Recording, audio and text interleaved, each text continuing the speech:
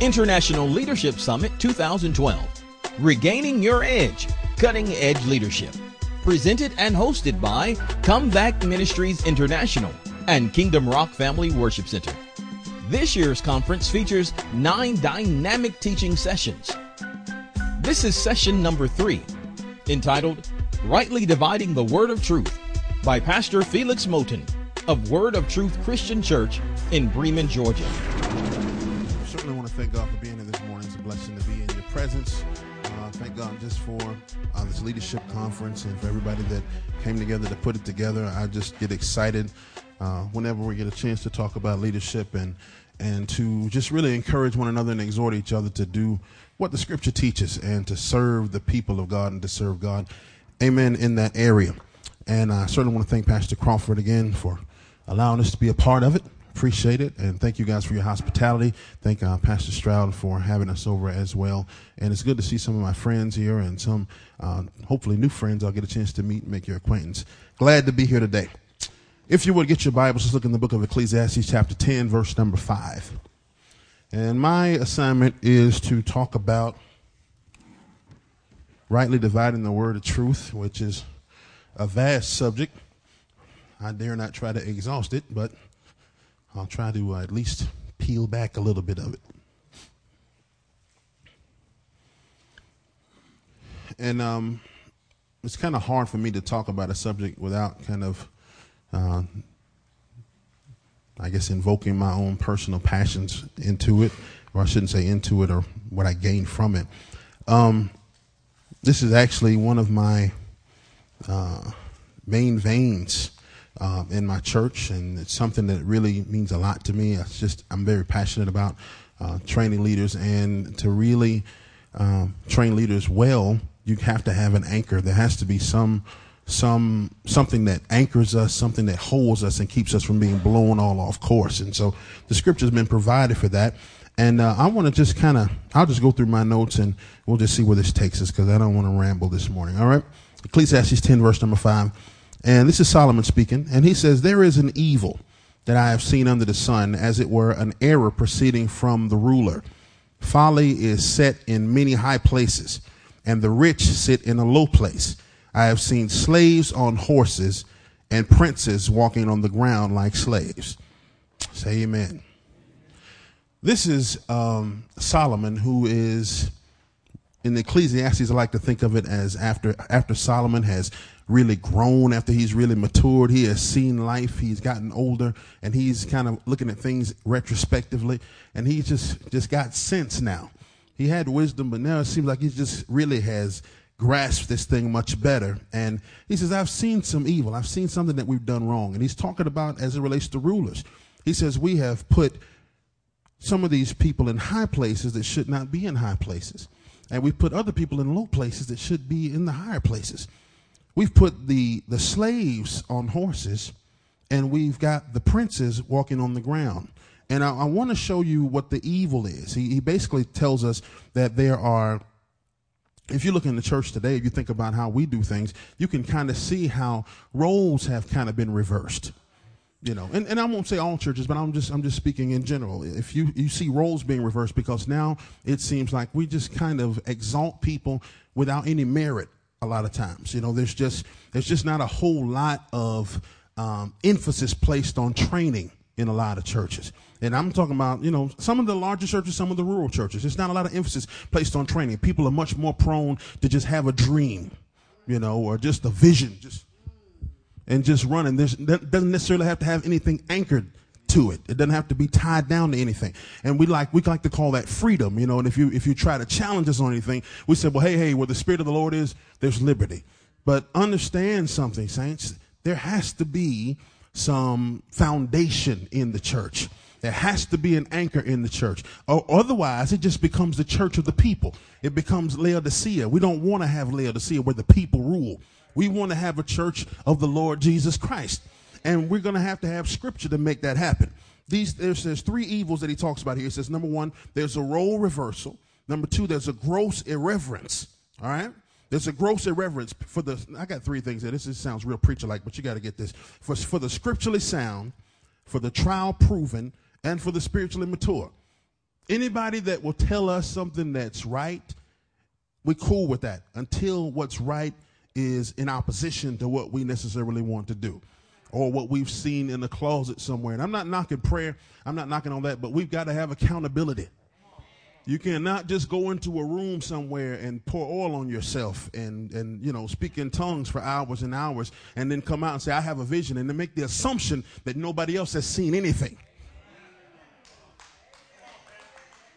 You cannot just keep making this assumption that you have just risen to the upper echelons of spirituality and everybody else is just, you know, God hasn't shown them this. And I see there's so much competitiveness, man, just irreverence for people that have tried people, you know. Right now it's like, you know, you hear a lot of testimonies about, man, we started the church and you know, we got out there and we just went out and did what God said. And then, you know, we've only been here for 3 months. We've already got 3,000 people. That scares me to death. And most people say, whoo, thank you, Jesus, hallelujah. And I'm not knocking it. I'm saying it could be a move of God. But I'm just saying, you know, upon closer examination, you may find out you've got a fig tree that doesn't have much fruit on it. You can't grow nothing in 3 months. A baby can't get mature in 3 months. Say amen, somebody. And I'm just suggesting to us that maybe we need to stop and just, come on, Jesus was with the disciples for 3 years. Come on. And they ain't really just arrived at the end of that. And they had a pretty good teacher. Gross irreverence. You understand what I mean? Gross irreverence. Just look at somebody and say, you know, I know you haven't been saved for 2 weeks, but the Lord has shown me something. And I'm going to just make you a deacon. People are not action figures. You can't just put people in position because you need somebody to fill a chair. You can't just, I love the fact that he brought out those questions the other night or last night about how he talks about training deacons and training elders, because, I mean, I'm just telling you, man, the way it is now, it scares me to death. I'd almost got to the point where I didn't want to go to church. I mean, just because I thought, am I crazy? I mean, I'm reading the Bible, and I'm assuming other folks have a copy. I don't know if they're reading it or not, but I was making the assumption, and so you would think that when you get up and you quote scriptures, it becomes a welcome thing. But we are much more into the dream. We're much more into the metaphysical. We want to get off into the, you know, just that you have to see this thing and see it. And even if there's no root, if there is no anchor, people will just go with it. They'll go with it. Third thing, this begins, and this is my issue. It begins a never-ending loop. And I'm getting all this from Ecclesiastes 10, 5 through 7. It begins a never-ending loop because once you put a foolish man in charge, he is only going to be succeeded by foolish men. If he has no anchor, he will provide no anchor. He'll teach other folks to just do the same thing he's doing, even if he has no idea what he's doing. And I'm speaking to us as leaders because we're in a pivotal position. You can either become what you've seen or become what we read. We can either become the status quo or we can say, you know what, this is not what the scripture's saying. And the challenge there is that I may have to go against the grain of a lot of folks that I really am in fellowship with. And please understand, I'm not a separatist. I'm not one of these renegade guys that just feels like I got this church down here on the corner. It's the only one that's right. I'm inviting folks to come together. I want to come together, but I'm not going to come together just compromise. You know, we went through this thing a few years ago where everybody was on this kick about we got to come together, put our doctrine aside. What? Are you serious? Put our doctrine aside? That's all we got. If we put our doctrine aside, it just becomes a sorority. It just becomes a fraternity. It just becomes a group, a clique. Just some folks that decide to get together. It just becomes a political party if we put our doctrine aside. If we don't have our doctrine, we might as well just close our Bibles and come together and just smile at each other. Keep serving Danish and drinking coffee and sitting around looking across the table and it's all good. And if anybody wants to get up and act a fool, just say, well, praise the Lord. I'm saying, no. That's not the look of this church that we read in the Bible. I see folks going to church scared. I know y'all don't believe that, but I see it. I see it. Look at this. Here's the result, saints. It leads to frustration. It leads to exhaustion. It leads to depression, fainting, and ultimately, as he said yesterday, quitting. Because you just keep seeing this thing and it doesn't stop. It's a never-ending loop. Nobody's going to go against the grain, because even if it gets down to it, we'll bribe you. We'll say, listen, this is the way I came into ministry. People said, you know what? Be faithful over that which is another man's. And one day, all this can be yours if the price is right. I mean, and then, you said, well, but be humble. So you be humble. And they give birth to this greedy thing in you, this desire for position and for pulpits and all that. And then they say, be humble. So you humble yourself. And then you learn a few things. You read a few scriptures. And then when you're able to quote a few scriptures, they say, well, wait a minute. Now you're trying to take over. And so then they say, well, you got to get out because, this is a divided house and two-headed thing is a freak and all that. I heard all that crazy stuff. You understand what I'm saying? And it just leaves you in a place where you're like, well, wait a minute. What am I supposed to do as a leader? How do I become a real leader? Because what I'm seeing in Scripture, we're saying, well, look, we don't do that here. And I'm just saying we're creating a new norm. And if we're not going to use Scripture, saints, it doesn't make sense to have it. Doesn't make sense to do it in church. Let's just do something else. Let's just have a cult. Let's have a cult across a cult. Just call it what it is. Anything that we do that is in direct opposition to Scripture is sacrilege. Picture that. And so it would behoove us, as Paul says to Timothy, to study or to be diligent or to be zealous. Y'all hear what I'm saying? Be zealous, right? Study to show thyself approved. All right? We're going to get into that in just a minute, but I want to give you this real quick. Ecclesiastes 10, go down to verse number 10. He says, if the iron is blunt and one does not sharpen the edge, he must use more strength. But wisdom helps one to succeed. Now, this is Solomon. He's a pretty wise cat, right? And he says, listen, I'm going to tell you something. You can cut a tree down quick if you got a sharp axe handle, or sharp axe head, rather, right? And sometimes I think the reason we're so frustrated in church is because we have dull heads. We think we're supposed to check our head at the door. We come to church and we don't read. We don't look down. We don't follow anything. Then when we go home, we don't read the Scripture. We just rehearse what was heard. Amen. We rehearse what was heard. We allow people to give us interpretation rather than doing investigation. I didn't even try to rhyme, but that came out good, didn't it? We're supposed to investigate these texts. I hate to make it sound like we're being ill-submissive, but every week, man, when your pastor stands up or that leader stands up, there is an element of trust, but then there is an area where there is no trust because this has to be investigated. All right, I trust you to give me the word of God, but by the same token, I'm going to go home like the Bereans did in the book of Acts. This is not a bad thing. I'm going to go home just like the Bereans, and I'm going to just search the Scriptures every day to make sure that what you said is actually in the book, because you are not above the law. Say amen. All right, I'm doing pretty good. I made it my second page. I heard those subliminal messages, Pastor Mark, and he said, listen, time is important. I was like, I hear what you're saying. 1 Timothy chapter 5, verse number 17. 1 Timothy 5:17 says, let the elders that rule well be counted worthy of double honor. Can you read what that's saying and read what it's also not saying? It's nothing necessarily too deep or spiritual about that. If he says let the elders that rule well, obviously there's some elders that don't. If he differentiates, there's obviously some people that just are in position for nothing, as Solomon just got through saying. And rulers put these people in position because they are not responsible with their office.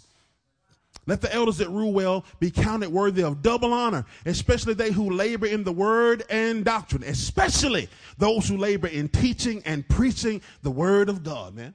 Wonder why they should be counted worthy of double honor? Because they're spiritual? No. Because they're gifted? No. Because, they're no. Because it's work. It's work. It's labor. This is not something that you can just kind of just do whenever you feel like it and just take a lackadaisical approach. It's work, man, to interpret these texts and to sit down and then be able to contextualize them for a congregation in today's culture and try to make this relevant. It is relevant, but we have the responsibility of helping somebody see the relevance of it. And sometimes that's not easy. When they spend the whole week, as you said, in front of a television, they spend the whole week talking to other people, even other Christians who are lighting the britches. You understand what I'm saying? who don't necessarily have any foundation. And we just get together and we get in a circle and we join hands and we say, oh, yes, Lord, speak to us, speak to us. And please understand, y'all, I am not knocking any of the spiritual giftings. I'm just saying there is no spiritual gift that has liberty beyond the grasp of Scripture. If there is no scriptural basis for it, there should be no occurrence of it. That's what the Bible teaches, man. That's the reason it's canonized. That's the reason you have these texts. That's the reason we're not reading your book. That's the reason we're reading this book. This book. Even if you write a book, you make reference to this book because this book supersedes anything you could come up with. It's the only Bible. This word outlives every prophet.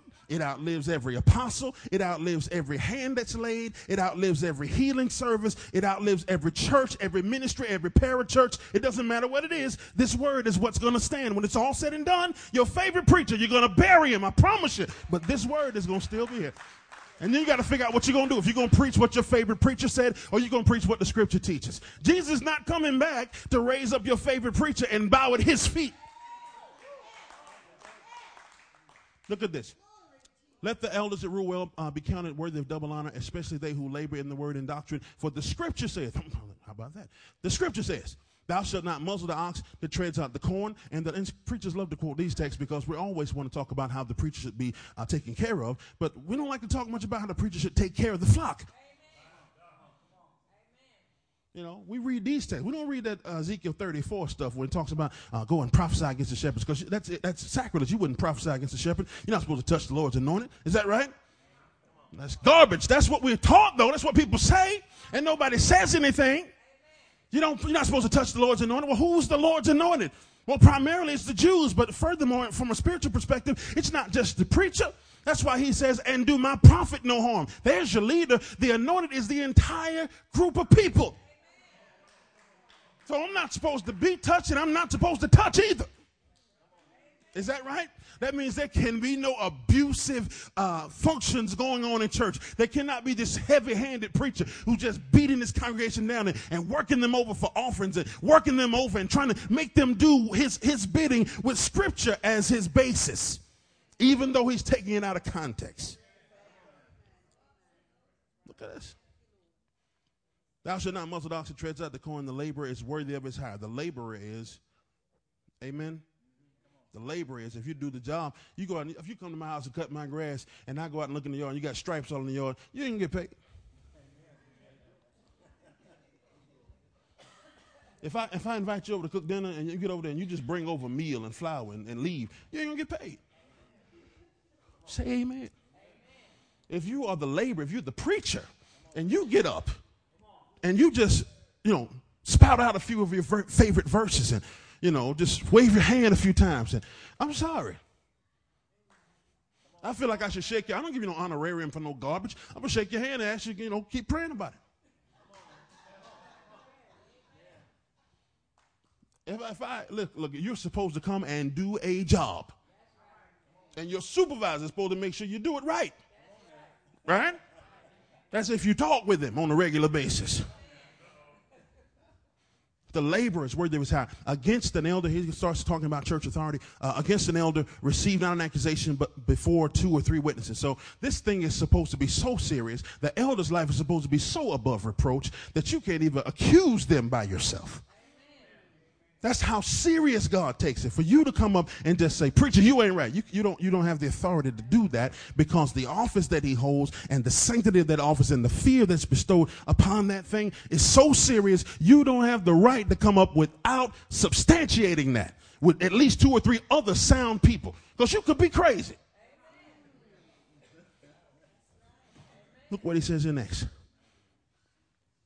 Then he says, when we do find that we have one that's got issues, he says, them that sin continuously without wanting to be corrected, he says, rebuke them. You see that? Before all. Is that right? That everybody may see and fear. It's obviously not talking about respect. Greek word there is phobos. He means that there should be alarm and fright. Picture that. Think about it. Think about how many folks that we see in today's church. All we do, I think our biggest problem is that we watch too much church on cable. And it's kind of getting us off center. I think we need to do a little more exegesis of New Testament letters and consider when Paul was writing these books. Paul, and I'm not knocking this, y'all. Understand, I think it's a good thing if you write a book and you have a book campaign and all that kind of stuff, and you go from city to city, you sign it and all. I think that's wonderful. You know, I sell tapes and DVDs at my church, and I think it's all great. But I'm just saying, you know, at some point you got to just make sure you don't get too far out there because you know, Paul didn't have, you know, he wasn't at Barnes and Nobles. You understand what I'm saying? He was locked up. He was locked up. So, I mean, you know, sometimes I feel like Paul when I was writing this book. You know, you don't feel like Paul when you was writing this book. No, you don't. No, you took a sabbatical. You went down to Hilton Head and wrote this book. You don't feel like Paul when you're writing this book.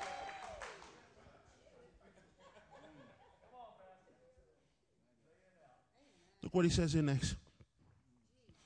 This is what scares me to death. This is why I was sitting there with my head down. Now, I apologize for not standing during worship service, but my hip is hurting. That's why I'm sitting now. I apologize for this too. But let's look on verse number 21.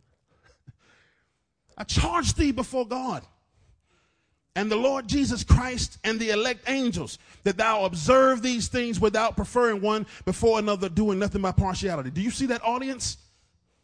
This is Paul telling Timothy, when you get ready to set aside these leaders, here's the audience that I'm charging you before. Do you see these people? Before God, Jehovah, the Lord Jesus, the Christ, second part of the Godhead, and the elect angels. This is before the presence of a holy God. Are we not ashamed? Are we not ashamed to do whatever we're doing before the presence of a holy God? Are we sure what we're doing he's pleased with? Are we certain? Because we're very bold, you understand? Are we certain that what we do God is in agreement with? When we raise our hand and we say in the name of the Lord Jesus, are we sure? Have we taken time to just really make sure that that's the Lord speaking? That's all I'm saying. That's all I'm saying. I've heard some crazy stuff in church, you know, and I'm sure you have too. And just to give you a couple of examples, I was at one church and this guy got up and he was raising an offering. He said, you know, I think they raised something like, I forget what it was, but it was an odd number. And he says, you know, God don't like odd numbers. You sure you want to say that? I mean, you know, and then they laugh and they giggle, but you got to understand where we stand, man. I don't have a problem with you telling a joke or two, but just, you know, you don't stick God's name on everything. You can't just keep going around forging his name to foolishness.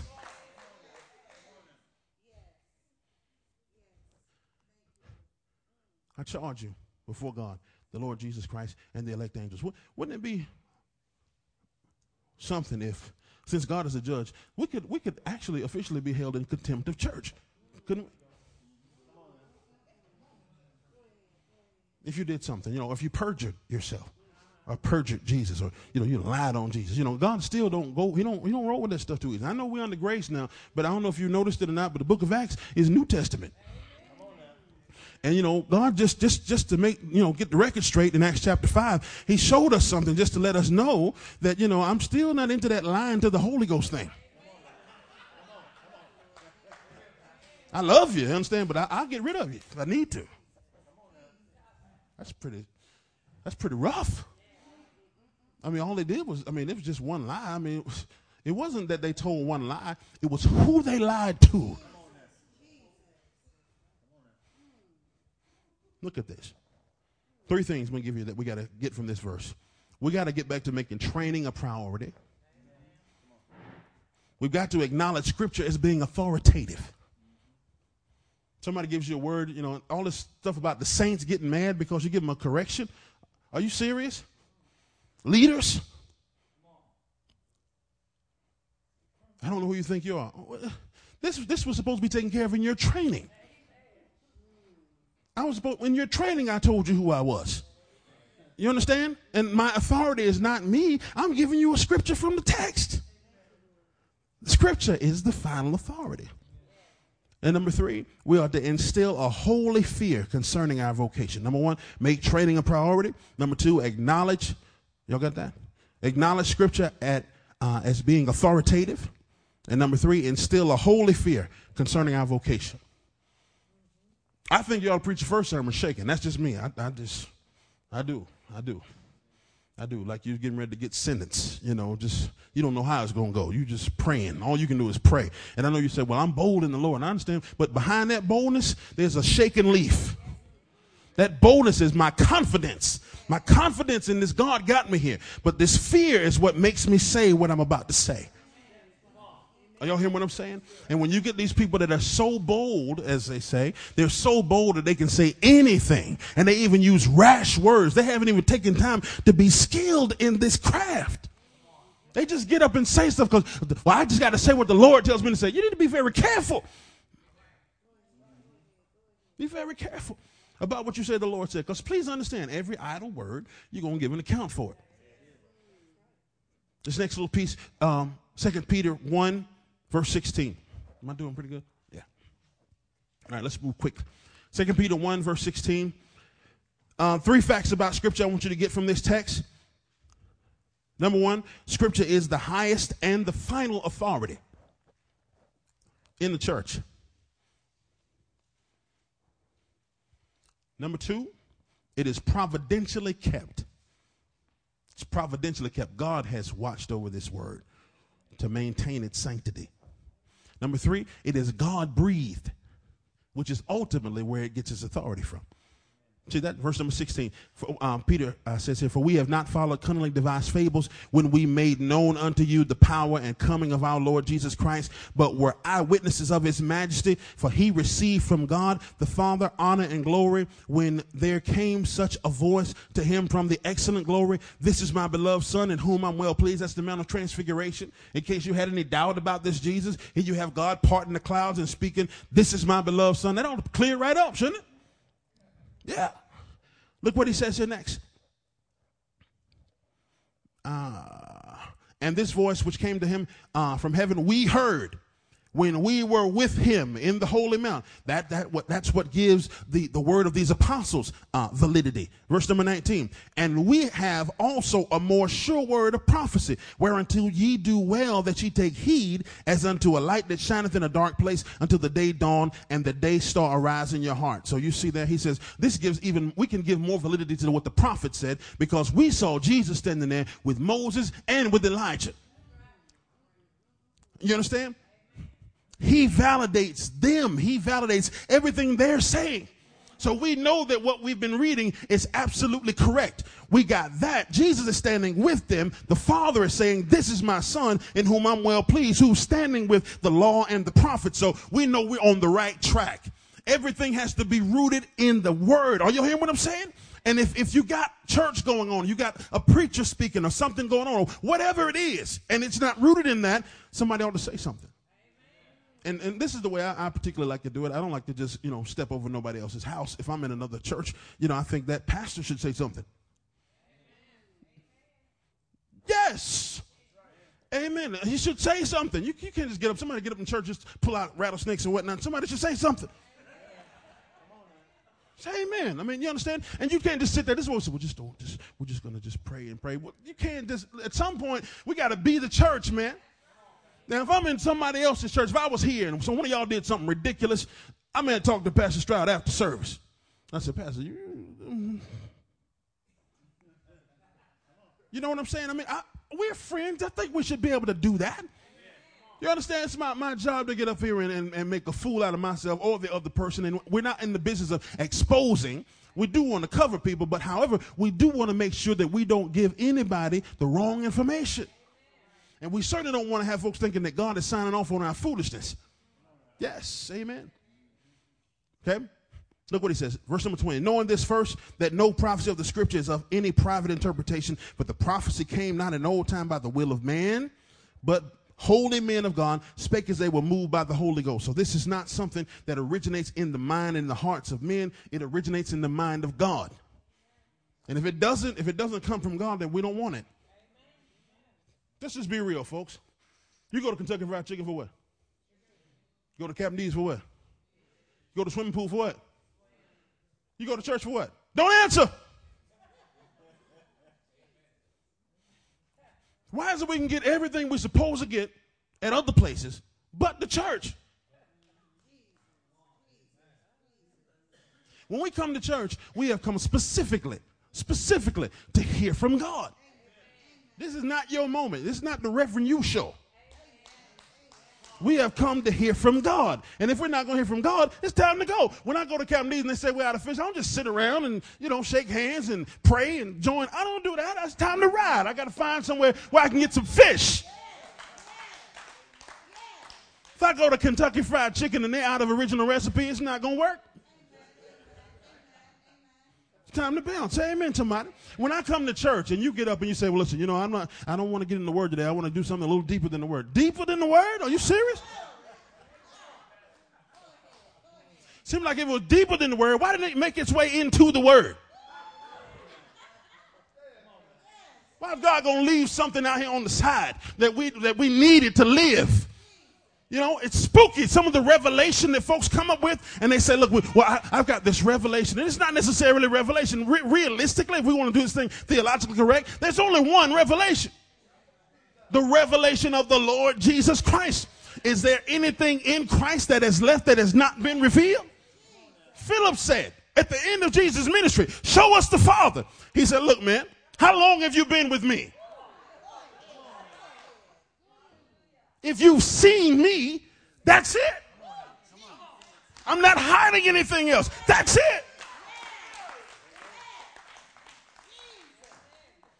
And then you get down to the church and this dude takes you in this spooky room with the lights low and says, I want to show you this revelation. I don't want to hear that.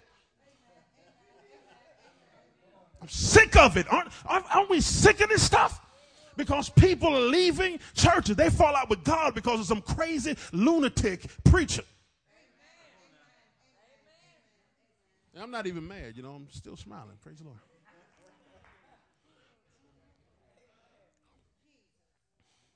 Go to 2 Timothy chapter 2, verse number 14.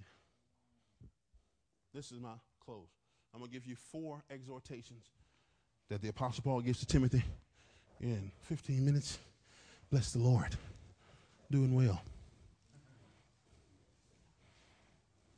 I just want to give you, I'm not really big on just, spouting out a bunch of Greek and Hebrew, but I think it's good because I don't want to use terms to intimidate. I want to use terms to inform. And I'm not trying to, and they're not even that big. I just know sometimes we're a little bit behind. I mean, I don't mean that. I'm serious. We're just a little behind sometimes. And that's okay if we want to catch up. Right?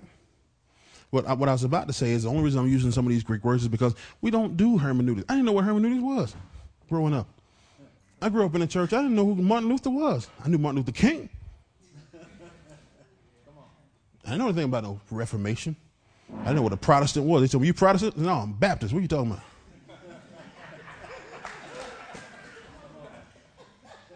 What's wrong with you calling me out my name?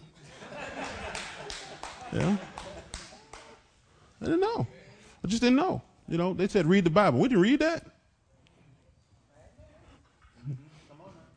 We read the verse or the preacher's text. Now, I don't know what kind of church you came up in, but I'm just giving my testimony. And you ain't got to identify with me. That way only I'll be the only one that looks crazy. But I just feel like you might be able to identify. I'm just saying. Okay? He just gives his text. We read that text. And we had something called a responsive reading. And it didn't change for like 20 years. It was the same responsive reading.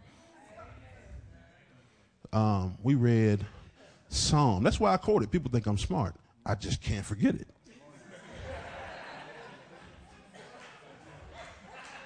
Psalm 1.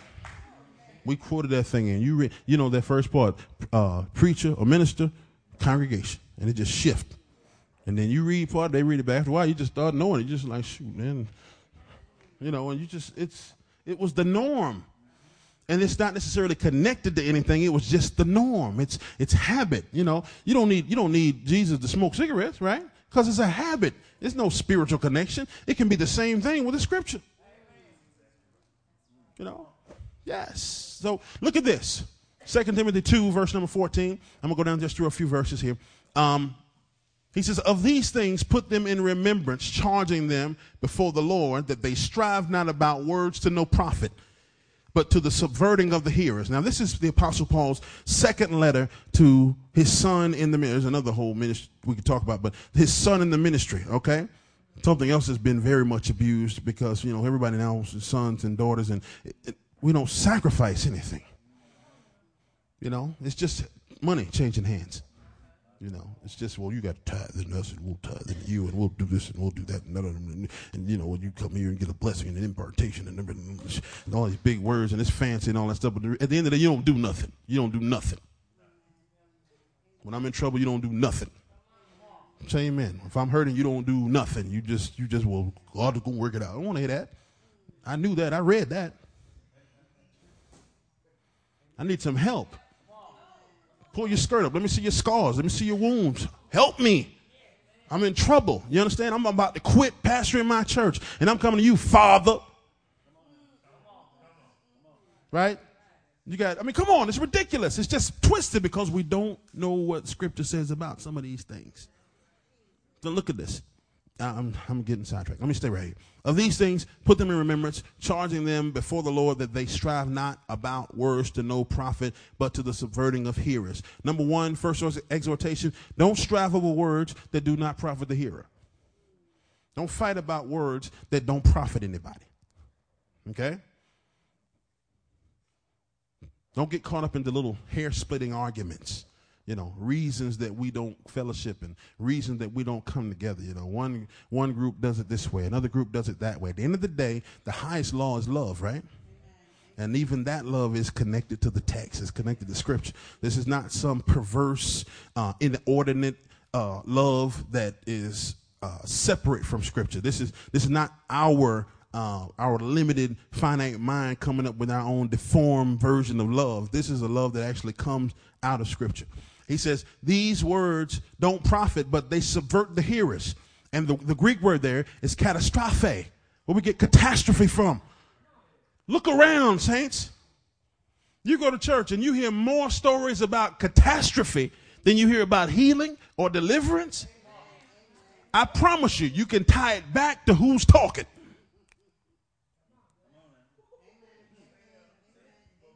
I promise you.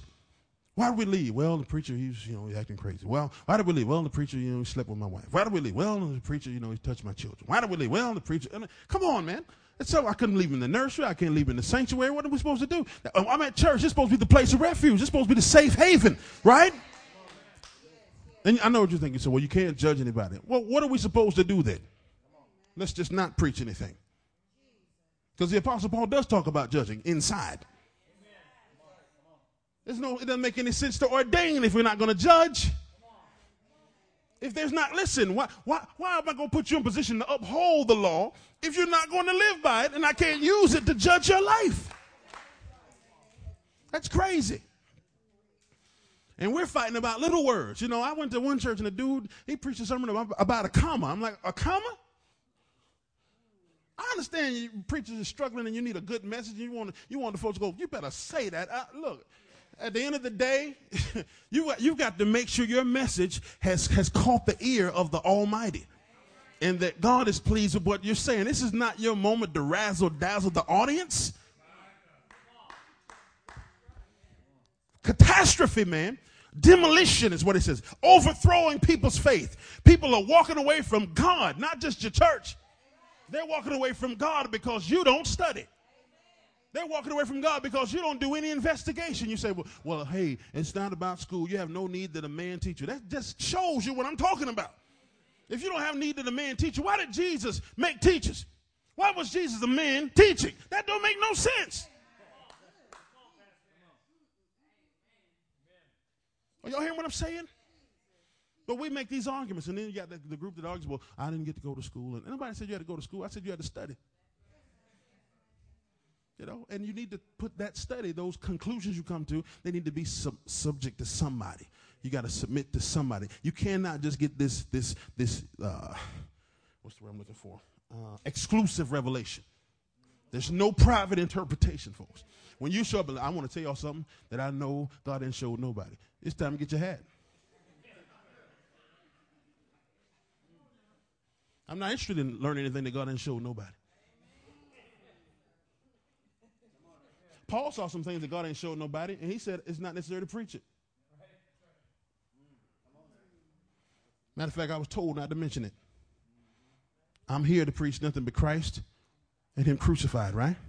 That's book, ain't it? But that don't move us because we like the ooh, ah stuff. But I don't have time to go into it. But let's look on number 2. Verse 15, this is the scripture I came to talk about. Study to show thyself approved unto God, a workman that needeth not to be ashamed, rightly dividing the word of truth. Number 2, seek to be a teacher approved of God. Now, this is going to get you kicked out of some folks' acquaintances. Because I'm going to tell you something. All of us got a spooky side. You know, we get desperate, we hear crazy stuff. Stay up too late, you eat collard greens and stuff. You have dreams and visions. It's a reality. You wake up the next day, man, God showed me something. Don't be so quick to say, I'm in a place right now, I'm so scared, man. And I believe God showed me some stuff. And it's just some days I'm like, I'm just trying to get it out. I'm afraid to say it. And y'all say, well, you got to be bold, brother. No, see, you don't understand what I'm talking about. I understand boldness. I'm bold. You know, if somebody slapped my wife, I'm going to pray.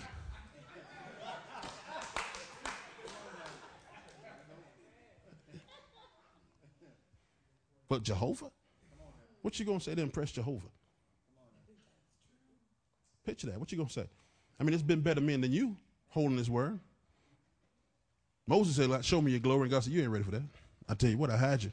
Let you see the backside of it. Now here you are with something that was written about Moses. And here you are with these scriptures that have been correlated about these people. And now all of a sudden you got this deep revelation. You had the glory has visited you and lights came on and, you know, you was on the screen machine at Six Flags and something just wind hit you in the face and you just know it was God. And now you got this deep, heavy revelation and you just can't nobody touch you. You don't want nobody to disturb your anointing and all that kind of garbage. And you got 15 armor bearers. Say amen, somebody. Maybe be pallbearers. I don't know which one it is, but just crazy. Seek to be approved of God. Is God approving of it? I know your congregation shouting. What's God doing? I know folks are falling at the altar. What's God doing? Has you ever thought about that? What is God doing when you said something? I mean, when Stephen died, he got an ovation from heaven.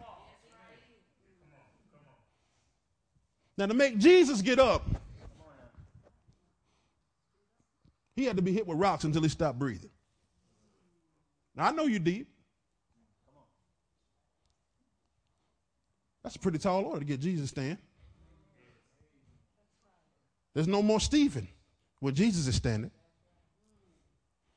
Stephen's a dead man when Jesus is standing. Now, I know your congregation was impressed. You invited over some preachers that agree with you, so of course they're impressed. But what about God? Just something to think about. A workman, ergates, and it means a toiler, a workman. You got to put some time in, okay? There's got to be some investigation. There's got to be some work. This is going to be hard sometimes, saints. You're going to just be able to sit in your pastor study in your air conditioner. It's going to be hard sometimes. Say amen. There's going to be some sacrifice involved. And I know some folks didn't know about sacrifice. Say amen. There's some days, and I know we look good today because we got dressed for this, but I'm just saying there's some other days when you're in the office and, you know, how many of y'all ever had that situation when you got to get up, get ready to go out to preach, and you're like, God, what in the world am I supposed to do? You got the notes, but you're like, I need the hand upon me. I need you to help me do this. You don't have that. Sometimes you don't feel like going out there. Sometimes I'm more depressed right before I preach than I am any other time. Because I'm wrestling. You know what the tension that's on you when you're standing between God and people? Are you hearing what I'm saying? That's a pull. I got more, but I can't give it to you. Verse number 3, third point.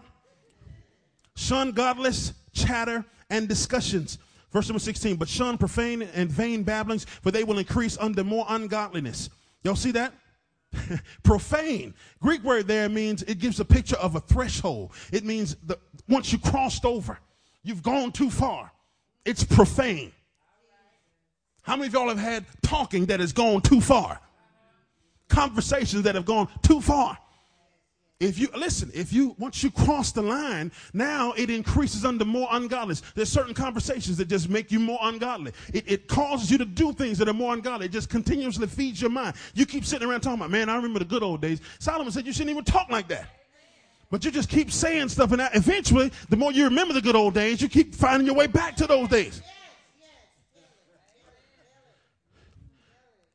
Vain babblings, the Greek word there is fruitless discussion. Is your discussion fruitful? What you're preaching, is it fruitful? Or is it just you wasting pulpit time? Say amen, somebody. This is how we determine what we're doing is rightly dividing the word. If it's just a waste of time, it can't be what the scriptures say. Can't be. Verse number 17, and their word will eat as doth a canker, of whom is Hymenaeus and Philetus, who concerning the truth hath erred, saying that the resurrection is already past, and overthrow the faith of some. Y'all see that? That word canker, word we got in the Greek, is where we get the word gangrene from. Isn't that crazy? He says this fruitless discussion eats like a canker. It eats like gangrene. And they said that was the same situation of this heresy that Hymenaeus and Philetus started in the church, but saying that the resurrection had already taken place because they believed it was just spirit. They didn't believe in the physical resurrection.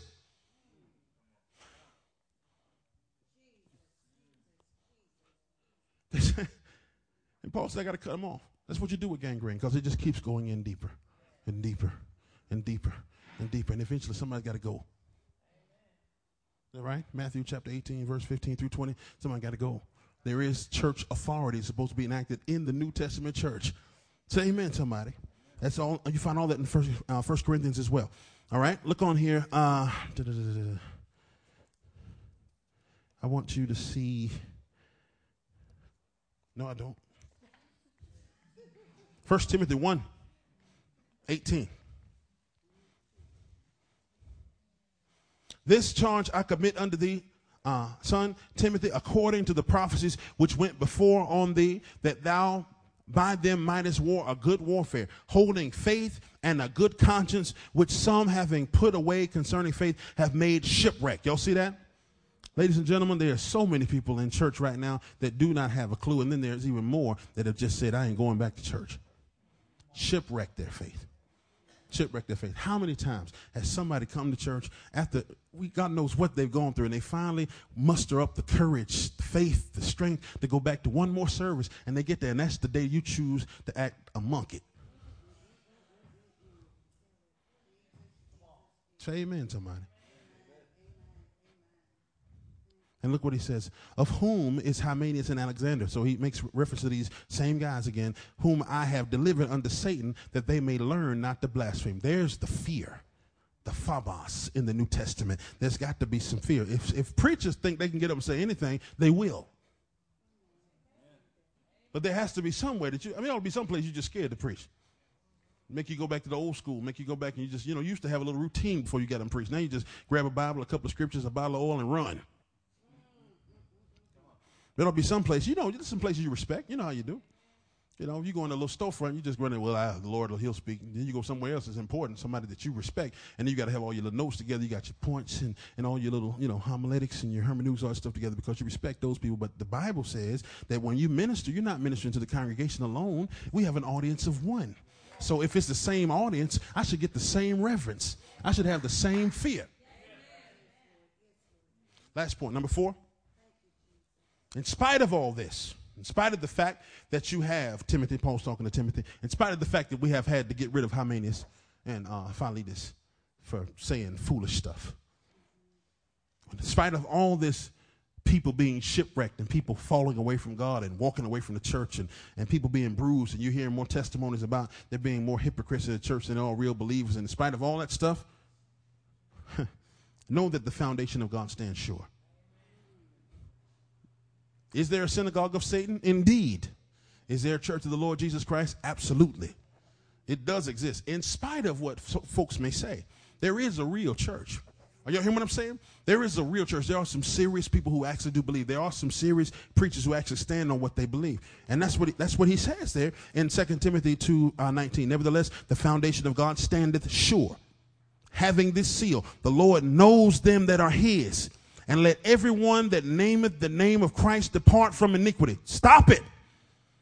But in a great house, there are not only vessels of gold and of silver, but also wood and of earth, and some to honor and some to dishonor. If a man therefore purge himself from these, he shall be a vessel unto honor, sanctified and meet for the master's use, and prepared unto every good work. That's Paul's exhortation to Timothy, man.